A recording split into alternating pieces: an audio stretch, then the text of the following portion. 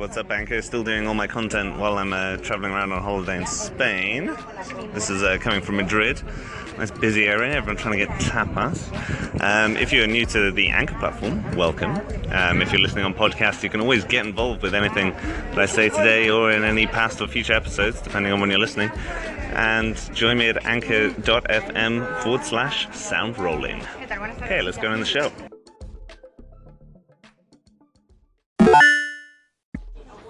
Okay, so today's topic is all about the illusion of security. And this is generally relating to just freelance in general, but of course, when you put freelance versus full-time, there's always that issue of, no guaranteed income, nothing's guaranteed in terms of just being able to pay rent and all that kind of stuff. And that can be kind of very scary when you're kind of first starting out. And even a bit further on, a lot of people still ask me, even 5 years on, if work is secure, like, do I know when the quiet times are, all that kind of stuff.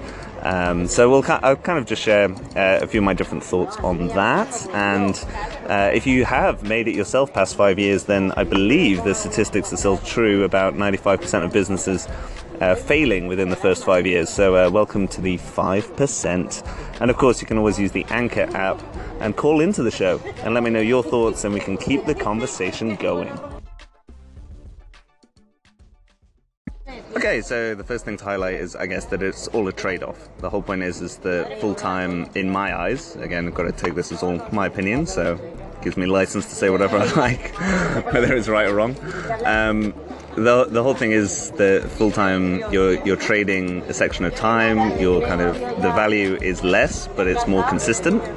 Whereas freelance, you have to be more flexible, you get paid more for your time, but it's more inconsistent. So it's just whether that trade-off is right. For instance, I know it's different in different places of the world. For instance, in the UK, we still have an NHS at the moment, and so health is not really a massive factor in terms of insurance.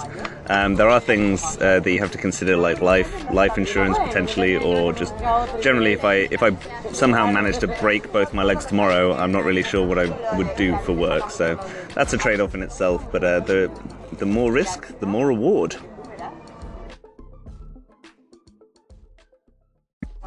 So the illusion of security is obviously perception, but as well, a thing that is going to guarantee you consistent work, consistent results, is a consistent strategy. And many people, I would assume, in kind of full-time employment, they're kind of given the outline of their job, and they just keep doing it, keep doing the same things over and over again, and that's potentially what gets you promoted after a while, or you end up stagnating and just staying really, really good and specialized in that section of that job. Freelance, on the other hand, because you're constantly mixing types of work, different types of people, different types of projects, you have to have a consistent strategy, but within that strategy is also just development, flexibility, and almost new angles or slightly new forms of getting more work, adding more value to clients, adding more services, and that is ultimately what's going to make you successful in the long term.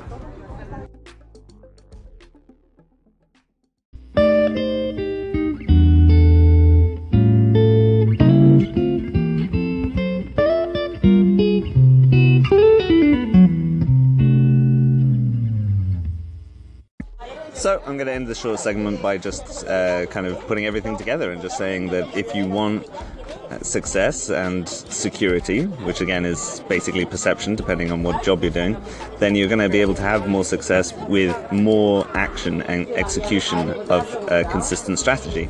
And that is the three main ways you can grow your business, which are getting new clients, charging more, either through adding more services or like expanding the value of your service or product, of course, and getting repeats and referrals, which kind of feeds back into a loop of then getting new clients and then being able to charge more because you're more in demand.